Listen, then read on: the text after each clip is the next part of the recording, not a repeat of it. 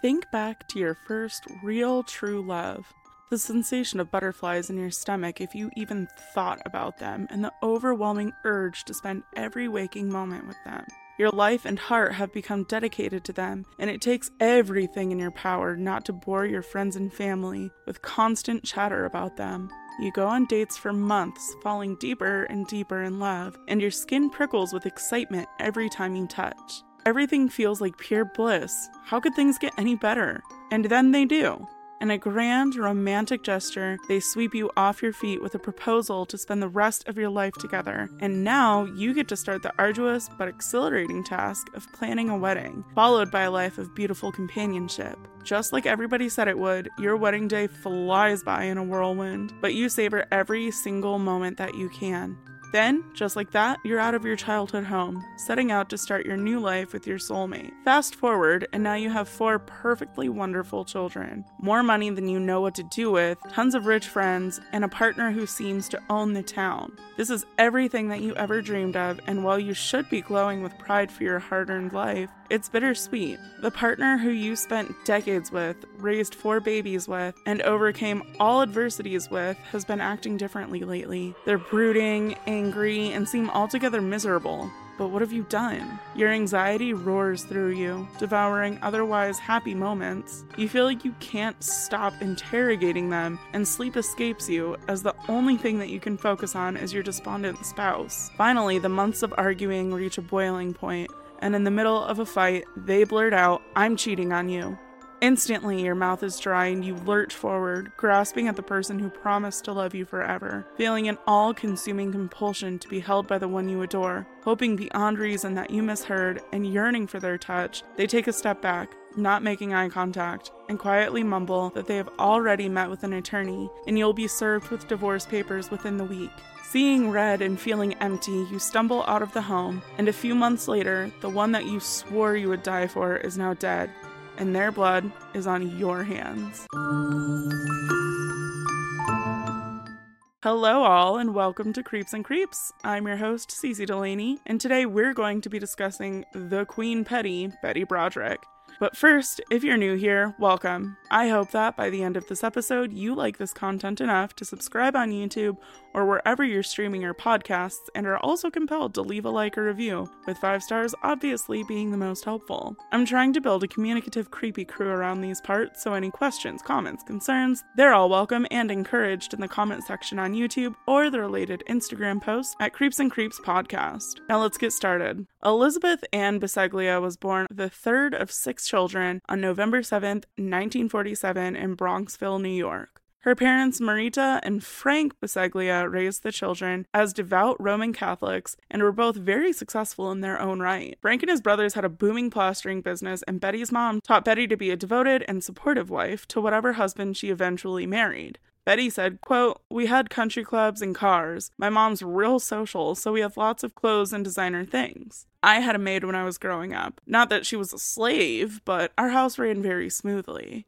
I don't remember my mom scrubbing floors, if you get the picture. My laundry magically got done. I don't remember who did it, but I know I didn't," unquote. According to Betty, the home was run like a tight ship, and expectations were incredibly high for the children. Other than that, though, there really isn't a lot that's known about her childhood. Betty graduated from Maria Regina High School in Hartsdale, New York in 1965, and then from the College of Mount St. Vincent in the Bronx, where she earned a degree in early childhood education through an accelerated program, and also earned enough credits to get an English minor. Now, the other main player in this tale is named Daniel Broderick III, and he was born in 1944 in Pittsburgh, Pennsylvania. He was the eldest of a very large Irish Catholic family with 9 children in total. Like Betty, Dan was ambitious and smart and placed a high value on wealth and social status. In 1965, when Betty was just 18 and in her freshman year of college, she was in town visiting a friend, and they decided that they wanted to go party at the University of Notre Dame, Indiana, and that is where she met Dan. At the time, Dan was a senior, and he was in his final year right before he started at Cornell University to study medicine. He was immediately enamored with Betty, but sparks really weren't flying on her end, and she said that he, quote, had long, skinny sideburns, round tortoiseshell glasses. You're talking geek city, unquote. Obviously, Betty had to return home at some point, but that was chill with Dan, who loved the chase. He pursued Betty via mail when she went home to New York, and the two reconnected eventually when he moved to Manhattan in order to study medicine at the Cornell University campus there. Apparently, the first date was the date that changed everything, and Betty said that she fell in love with him in that moment, saying, quote, "The instant I saw him, it was like a lightning bolt.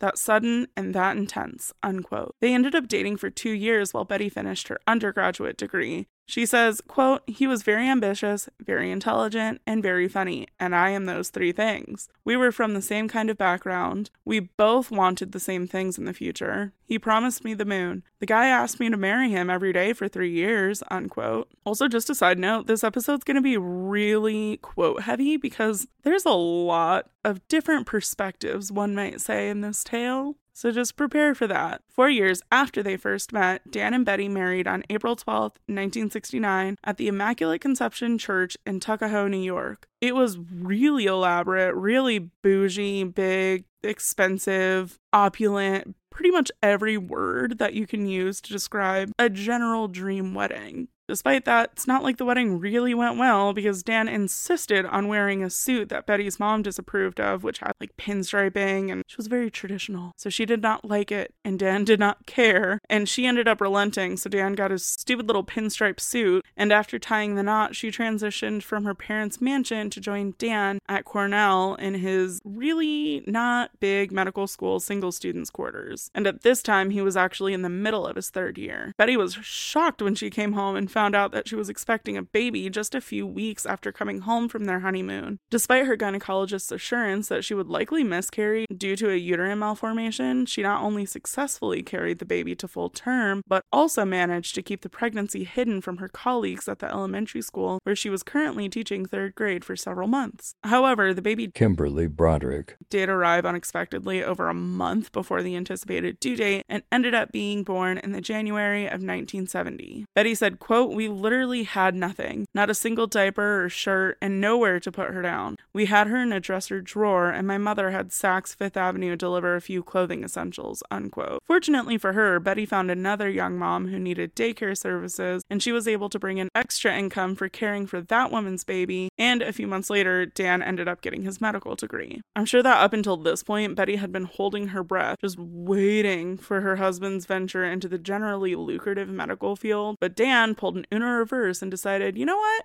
I don't actually want to be a doctor, sorry, my bad. And he ended up heading to Harvard Law School, this time with his eyes set on a law degree. He decided that since he had his medical degree, soon to be coupled with a law degree, he could go into malpractice law, or really anything that had a medical tone to it. Keep in mind, Dan was accepted into New York's University of Virginia School of Law, but Dan insisted that that was not good enough compared to Harvard, where he was also accepted, so he uprooted his tiny family in order to follow his dreams, which really pissed Betty off. So Betty begrudgingly settled back into the homemaker/breadwinner role, biding her time until they could get luxuriously rich. During this time, Betty gave birth to her second daughter, Lee, in 1971, and was furious and afraid of their living conditions. According to her, they were living in the slums, where she had to take the bus, God forbid, because her car was stolen, which actually that does kind of suck. But like, calm down. It's just public transport. We all have to do it eventually. But the way she remembered it, she was happy enough supporting Dan in his dreams because she knew that they promised a brighter future. However, Dan had a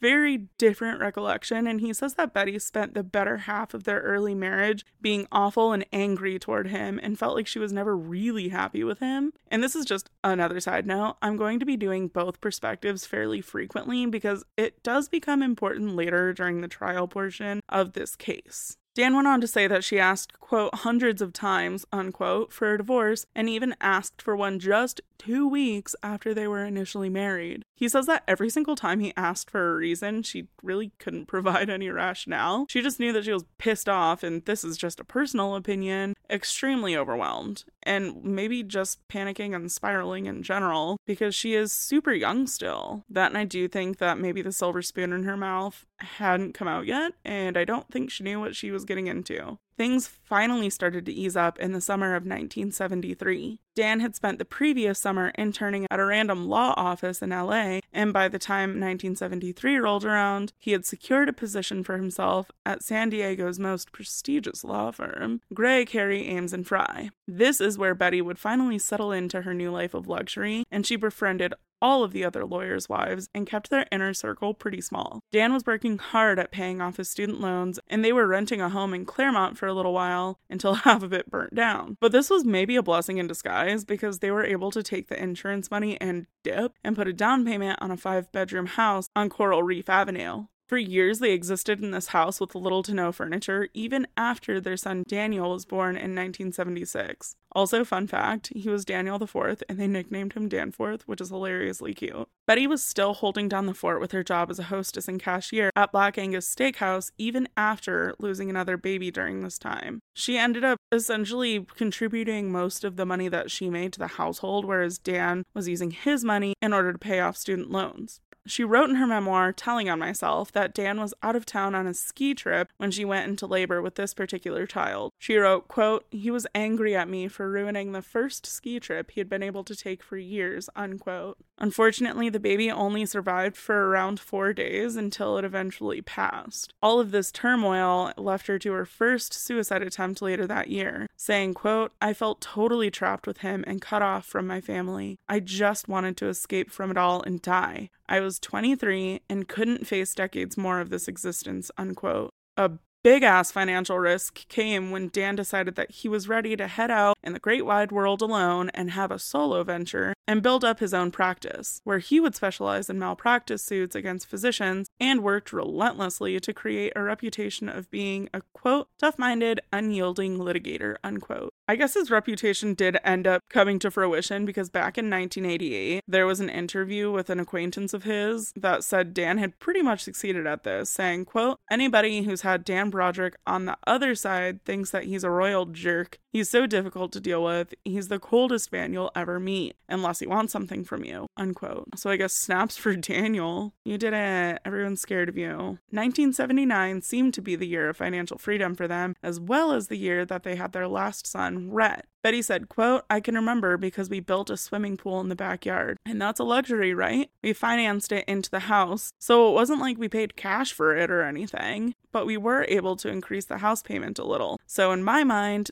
that's when he had some money," unquote. Within a few years, finances were booming in the Broderick home, and by the time 1982 rolled around, Betty said that she had zero limit on her budget, and they bought a boat, a ski condo, and they joined both the La Jolla and Fairbanks Ranch country clubs. Betty spent most of her time remodeling and redesigning the house with all of this newfound money and blossoming into a local fashion icon and socialite. She also happily took on the role of homemaker like she was conditioned to do from childhood, saying, quote, "Our relationship was what it took in the old way. I had all the skills he needed at home. He needed me to give him legitimacy and normalcy of a wife who could entertain and have the kids and be a respectable family. And I needed him to bring home the bacon so I could have all the kids and the car and the trips in the house. And it worked out great. That was the deal," unquote. However, Daniel had a firmly opposing view of this era of their marriage, saying, quote, "She glosses over a lot when she says we were both happy. She tells my children that we had a blissful, happy, healthy marriage until I went crazy when I was 40.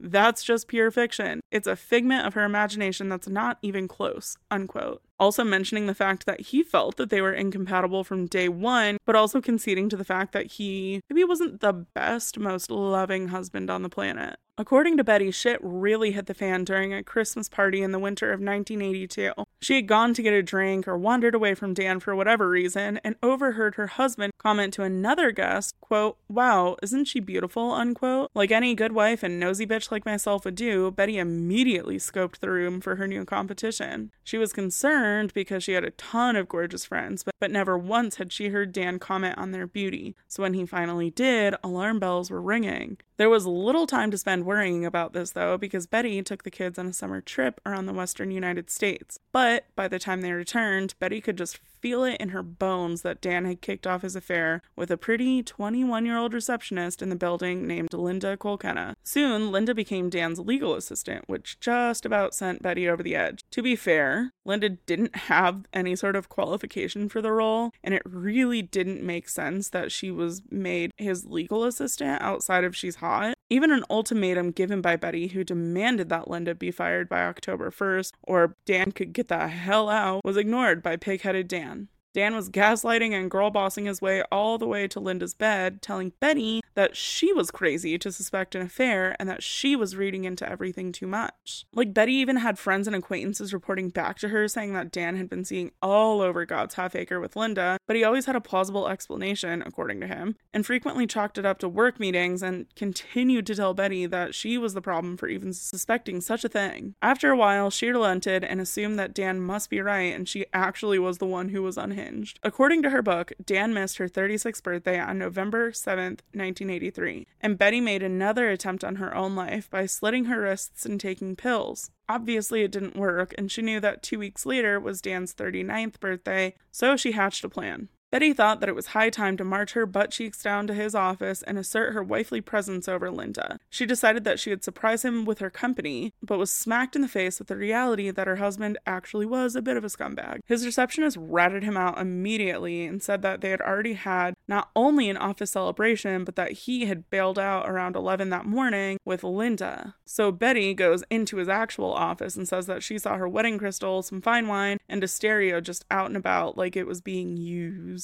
Which, for the record, Dan denied. And messy-ass Linda apparently had a photo of Dan pre-marriage just out and about on her desk. This actually might have been the thing to send Betty over the edge, and she flew into a rage, sped home, threw all of his clothes on her back lawn, and drenched them in gasoline, lighting the bitches on fire in front of her children. Was there a time that you recall when your mother burned your father's clothes? Yes. Can you describe how she went about doing that? Their room overlooks the backyard. She went in and took all the clothes and threw them out the back over the balcony under the grass.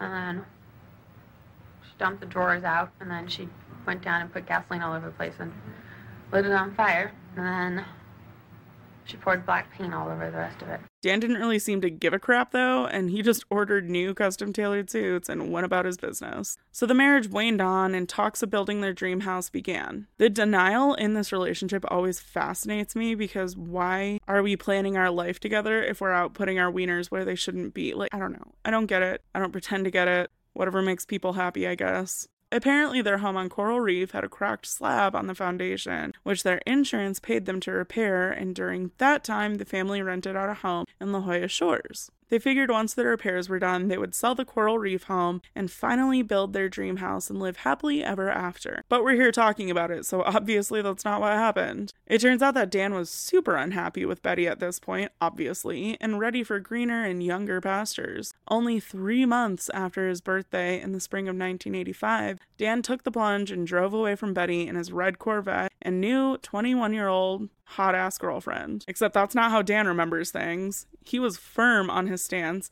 that he merely moved out in order to get some space, and it had absolutely nothing to do with Linda. So this obvious to her deception sent Betty straight over the edge into mommy dearest territory, where she began being super uncool toward her own flesh and blood, which is something that to this day she loves to gloss over during any interview. And around this time, Linda had actually moved into the home, which was really just adding more fuel to the fire. Anyway, Betty began randomly dropping the kids off one by one with Dan at their Coral Reef home, which was almost done with repairs, but still didn't have any furniture for the kids. There was zero warning with every child, and she would just pack up some essentials and literally leave them on the doorstep, regardless of whether or not he was home. In fact, the first daughter that she sent, Kim, she allegedly kicked her out on Easter because Kim had gotten in an argument with her younger sister Lee, and Betty said, that's good enough for me, and sent her off to Dan. It was so weird. Can you describe how it was that you ended up over there?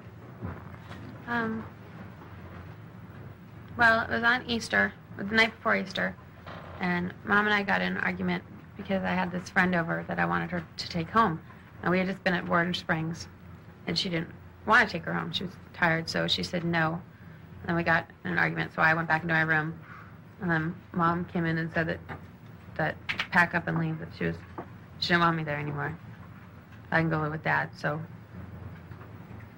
then I packed up and left. So you packed up your clothes, and did she take you over to your dad's house? Yes. At some later point, did either of your brothers or sister come over to Coral Reef? My brother, Danny, came over the next day on Easter, and then my sister, Lee, and Rhett came over a month or two later. How was it that Danny was brought over? He was fighting with Rhett, and Mom had enough of it, so she told him to pack up and move with me. Did she actually bring him over? Yes. What was his emotional state when he was brought over? He was really upset. It seemed to Dan like she was just trying to prove a point, like, here you go, have them, see how hard it is to raise kids on your own as a single parent. But Betty's account of the story came from a more heroic standpoint, where she says that she only ditched them once she had to move into another rental that she found unsuitable and unsafe for the kids. Regardless, this would eventually lead to losing custody during her divorce. Things ended up shifting into violence once Linda moved into the Coral Reef home and Betty found out, and Dan said, quote, she would come into the house whenever she wanted to. But in June 1985, she started on rampages, throwing stuff through the windows and breaking mirrors and spray painting the walls. I mean, unbelievable things. She would say that I provoked her, and she was upset with me because I did something or other. At one time, I had taken the kids to get haircuts, and she was expecting them at a soccer game. I didn't know they were supposed to be at a soccer game. I'm not that kind of person that would take them to get a haircut to spite her. I came home and there were hundreds, maybe thousands of dollars in damage. I mean, windows broken and chandeliers cracked and a stereo smashed. It was unbelievable stuff. I called the police. What can you do about this? Nothing. You don't have a court order. It's her house. She can do whatever she wants. They wouldn't even take a report, unquote. He also said, quote, my little kids would watch this and they'd be crying when I'd come home. They couldn't control it. I couldn't control it. She kept saying, this is my house. I can come in whether you like it or not. I don't have to listen to a court order. The court can't keep me out of my own house, unquote. On top of this, there were plenty of nasty voicemails that Betty left. Stops going long enough to return my call. Left messages on the machine, with the maid, with the secretary, etc., etc. I have very important things to ask you. You're making me mad. I'll kill you. What's this? We can't come to the phone. You're not supposed to come to the phone at the house. You're supposed to at the house, answer the phone at the office. This is a message to Head and the You have one hell of a nerve dumping the kids here on the sidewalk and zooming away without making any attempt to communicate with me about my plans for the weekend. Come get the kids. I want to get rid of them, but I don't like driving to your neighborhood. Hurry up and come get them. Asshole. But there's one in particular, just a phone call between Betty and Danny that somehow wound up being recorded. I'm not really sure how that happened, but either way, it was recorded, this 34-minute phone call that I'm going to play now, just little snippets of it. My God, not the full 34 minutes. It's heartbreaking. Both are separated, Mom. And he likes somebody else now. He doesn't like you anymore. And I mean, if you gotta stop saying the bad words. Why doesn't he like me anymore? Because he's sick of you. Because you guys get in all these fights. Why do we get fights? I don't know. With your secretary. Even before that, you got in fights, Mom. I don't think so, Danny. See, you didn't know he was the secretary for the last 2 years we were married. We want to live with you, but you're just making it harder for all of us that wants to live over there. If you stop saying bad words, everybody will be happier. At least I know I will. He's absolute scum. He has cheated and lied and around. There's nothing. Don't you think being mad for 2 years is enough, though, Mom? We're the best family in the whole world. We were all so happy. All the kids and me were so happy. He was just... I know we're going to be a lot happier if you just stop saying bad words. Will you tell that slime ball? See what I mean, Mom? You're saying it right now. You better stop. Dan had spent his entire time trying to keep the peace with Betty, but she was having none of this, and eventually, with all of this evidence in hand, Dan pulled the trigger and filed for divorce in September 1985.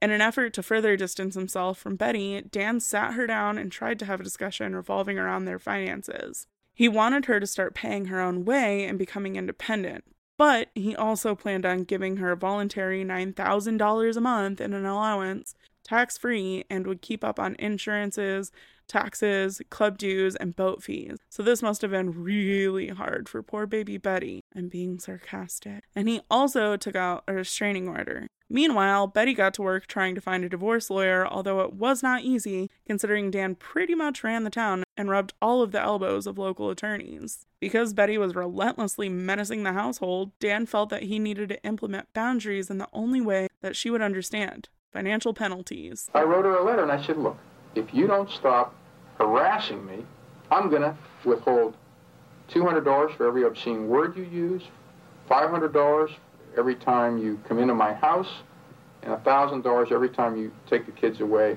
without telling me in advance.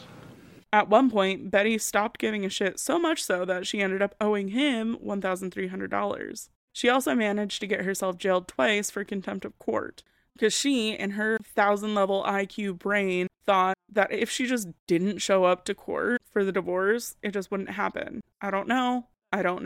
She says that she called a ton of lawyers and either wrote them off as inadequate or they refused to take her case. Either way, finding someone to represent her was proving to be one hell of a challenge. In February 1986, Daniel sold the Coral Reef home without Betty's permission, and this kicked off a big problem. He ended up moving into a mansion with Linda in the Balboa Park neighborhood. This absolutely pissed Betty off, although to be fair, I don't think he could cough without sending Betty into a violent rage at this point, but that's neither here nor there. Speaking of violent rages, Betty got so upset that she rammed her car through his front door. Keep in mind, she had zero idea where her kids were in the house, but this was a risk that she was willing to take to make a point. When Dan tried to pull her out of the car, she tried to pull out a butcher knife from under her seat. This ordeal led to a 5150 hold, and her parents, who were currently visiting from New York, chose the path of least resistance and boarded a plane back home, never to return. The Broderick versus Broderick case became one of the more infamous divorce cases in the U.S., mostly due to the fact that it involved women who had worked while putting their husbands through graduate schools and professional school.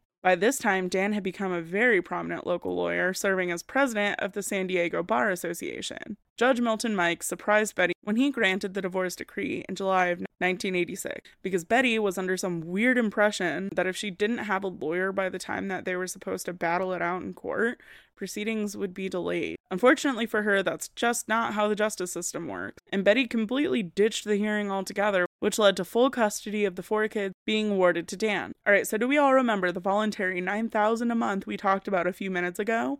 Well, Betty was still under the impression that that was a pauper's wage and demanded that he more than double it to either $20,000 or $25,000 a month, in addition to all the other stuff he was planning on paying. The absolute balls of this woman. She has low-hanging brass ones, I tell ya. But Betty knew that broke, bitter bitches like myself would think that and judge her, and urged us to remember that Dan, or Count Do Money, which he nicknamed himself, made anywhere between $600,000 to $1.3 million each year. But that's also kind of bull honky and baloney, because that means that even during his toughest year, she would still be taking home $300,000 for no reason other than she was his ex-wife. The judge landed somewhere in the middle and ruled that Dan must pay Betty $16,000 a month and a cash award of $28,000, and unsurprisingly, that number still pissed Betty off, because it wouldn't allow for her to make ends meet. Okay, Betty. I'm just going to quote this whole section from an article written on SanDiegoReader.com, because they secured an interview with Betty, and I think it's just so interesting and worded so well. So Betty argued that, quote, under the best circumstances, $16,000 a month left her with a discretionary income of just $2,000 a month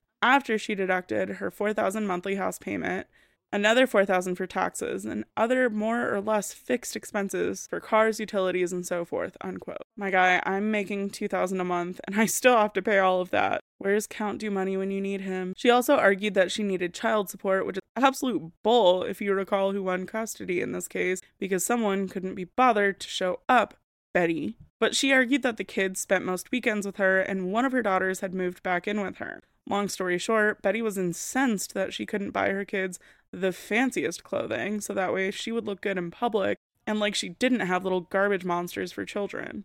Things that are clearly very important. Things went from bad to worse for Miss Betty because in June of 1988, a judge directed Dan to begin deducting $2,000 a month from Betty's alimony, all because she still didn't have a lawyer that she felt suited her needs. It's really interesting because many believe that Dan deliberately provoked Betty, pushing her mental instability to a breaking point from which there would be no return. Further, he intentionally prolonged the divorce process for nearly 4 years because, as it turned out, there was a specific reason behind his actions that I was unaware of until doing research for this. So in the state of California, where Dan and Betty were going through their divorce, a little-known legal concept called the Epstein credits existed, and Dan cleverly exploited this to his advantage. Under the divorce law, the supporting spouse, in this case Dan, could demand that the dependent spouse, Betty, be responsible for half of all the community debts accumulated from the date of separation, not the date of the actual divorce.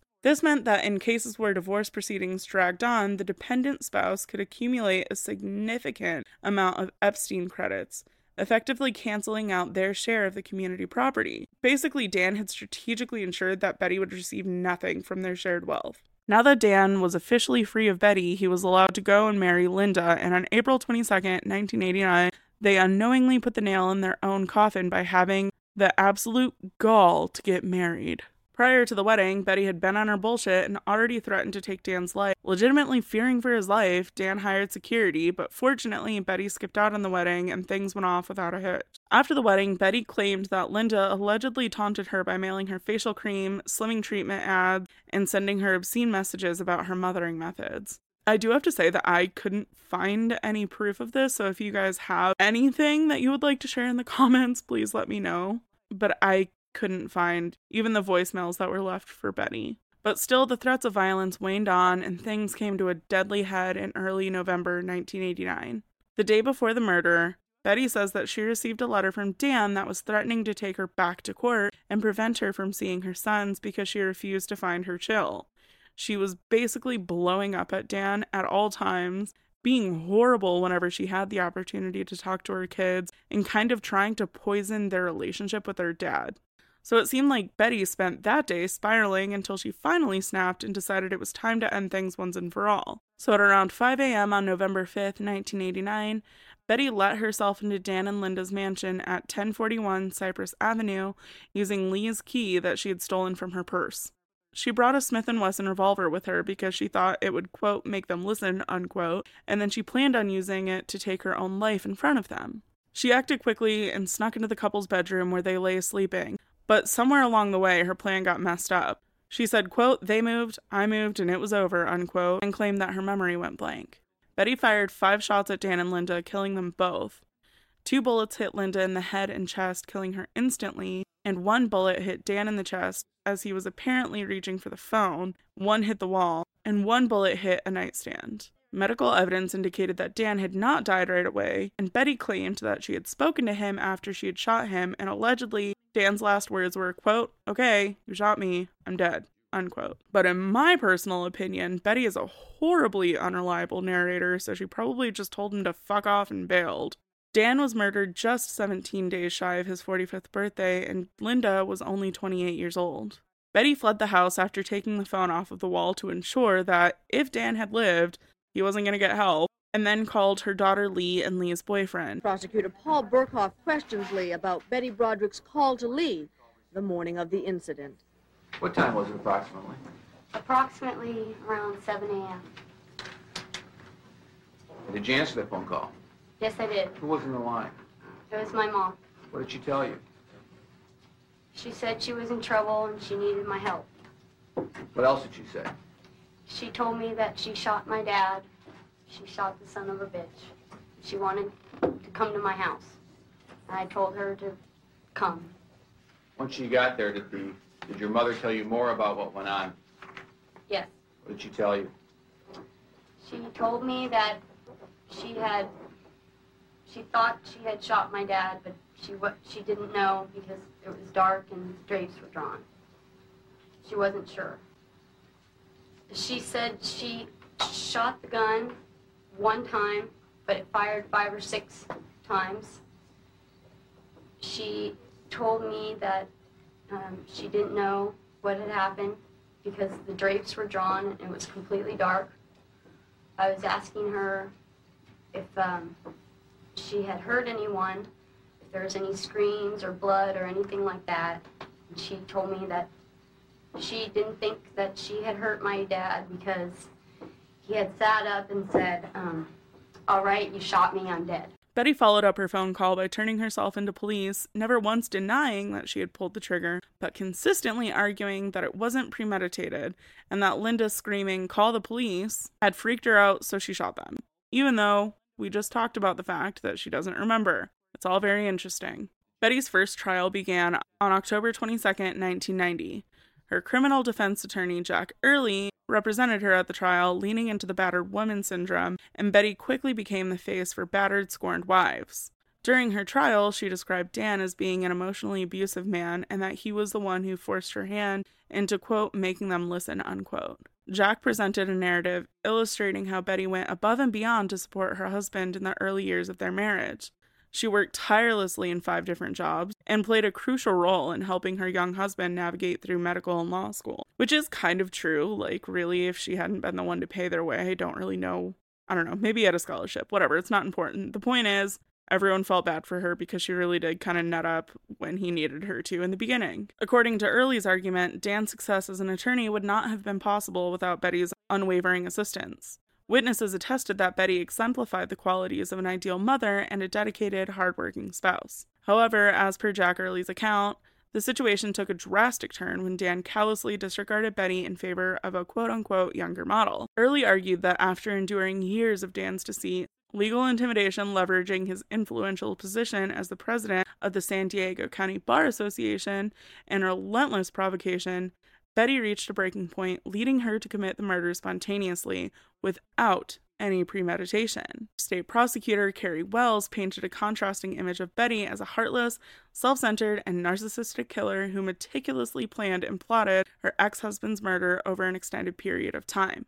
By presenting numerous recorded phone calls left by Betty on Dan and Linda's answering machine, introducing evidence of Betty's repeated acts of vandalism at Dan's residence, and having her eldest daughter Kim testify about Betty's anger and lack of remorse following the murders, Carrie aimed to persuade the jury that Betty was a dangerous, callous individual who was spiraling out of control. It's kind of funny too, because during one interview, Carrie says, quote, "I've had my fill of Elizabeth Broderick. She was not a battered woman. She was getting $16,000 a month in alimony. She had $1 million La Jolla house, a car, a boyfriend. I see abused women every day with broken bones and smashed faces. Give me a break," unquote. As in most cases like this, she did have to be evaluated by a psychiatrist, and according to her psychiatrist, Dr. Park Dietz, she exhibited histrionic and narcissistic personality disorders. At the end of the day, a mistrial was declared by Judge Thomas Whelan because 2 of the jurors held out for manslaughter, citing that lack of intent, with one of the jurors quoted as saying, quote, "I only wonder what took her so long," unquote. First off, rude. A year later, on December 11th, 1991, Betty Broderick faced a retrial with the same defense attorney and prosecutor. The second trial closely mirrored the first trial, though Jack Early consistently asserted that Judge Thomas Whelan significantly limited Betty's defense during the second trial, while simultaneously allowing the prosecution to present an expanded case. Early felt that he had pretty good evidence to indicate that Dan was probably going to murder Betty, but unfortunately the judge ruled that that wasn't considered good evidence because Betty didn't know that that was supposed to happen. So it shouldn't have affected her final decision to end him and Linda's life. This time, Betty's defense attorney characterized Daniel as a man plagued by alcoholism with 2 prior convictions for driving under the influence. And he recounted an incident where Dan, with his wife at home caring for their newborn baby, irresponsibly drove intoxicated with their 3 other kids in the vehicle. That is a fair point, probably not a good thing. He emphasized that the battleground for Broderick's bitter divorce was in Dan's domain. According to Early, Betty was left trapped under an overwhelming avalanche that continues to haunt her to this day, offering no chance of escape. At the end of the day, the jury returned with a verdict of 2 counts of second-degree murder. Betty was sentenced to 2 consecutive terms of 15 years to life, plus 2 years for illegal use of a firearm, which is the maximum under the law. She's been incarcerated since the day she committed the murders and is serving her sentence at California's Institution for Women in Chino, California. She has been denied parole on multiple occasions. In fact, her kids had attended a few of her parole hearings. It's kind of split down the middle, like literally half and half, where 2 of them are like, yes, let her out, and the other 2 are like, no, she's unrepentant, which is actually exactly what the parole board thought, and that is why Betty's pretty little butt cheeks are still in prison today. And to be honest, by the time this is all said and done, I don't really feel too bad for Betty or Dan outside of the fact that Dan was murdered. That is awful. But I do feel the worst for Linda, which that's probably a hot take. Like, duh, I don't want people killing people just because you have a point to prove. That should go without saying, but if what everyone's saying is true, Dan wasn't really a gem to interact with. They were both strong and stubborn personalities that both seemed to need to be in control. And even from the start, in my opinion, Dan was more interested in the chase and used Betty's initial rejection as a challenge because she was young and hot. But even according to him, once the ball got rolling, they were obviously incompatible. So, like, what made them stay? My personal opinion is that it was a toxic mix of religion and hubris. They were both from extremely religious backgrounds, and while I myself am not super dedicated to any one religion, I do have plenty of people in my life who are balls deep into Catholic, LDS, and Christian faiths, and they really don't fuck around when it comes to holy matrimony. As for Betty falling in love with Dan after the first meeting was a flop, I don't really know. Maybe she liked the attention, what with her histrionic personality disorder. She did mention that he was funny and kind, but, like, I'm sorry, put a picture of Betty next to Dan at that time. It's baffling. Not that he's ugly, but, like, in comparison, it gives me pause. Look up pictures of Betty back in the day. She was a hot bitch. At the end of the day, my opinion doesn't really matter. What's done is done, but I am curious to hear what you guys think. I would especially love to hear from those who are in the psychiatric field and have experience with people like this. What could have made this start and end the way that it did? If you guys are interested in cases of women scorned and want me to cover a specific one, please leave it in the comments on YouTube or the related Instagram post at Creeps and Creeps Podcast. I read all of my comments, the good, the bad, and the constructive, so please don't be afraid to voice your opinions. That being said, don't be dickheads to each other in the comments. As always, you can have your own opinion, but so can Mike and Jessica and Eric, and we don't all need to share the same one. If you're streaming this as a podcast, please consider throwing a rating my way. Again, 5 stars always is the most helpful, and subscribing to the show. You can email me directly at creepsx2@gmail.com or DM me on Instagram at Creeps and Creeps Podcast if you want to suggest a case or just shoot the shit. If you're ever curious about my sources, they will be linked in the show notes so you can sift through them if you want. I also have a blog post dedicated to each episode on creepsandcreeps.com that I will link my sources in as well. Until next time, keep those little noggins on a swivel and please try to stay safe. Bye!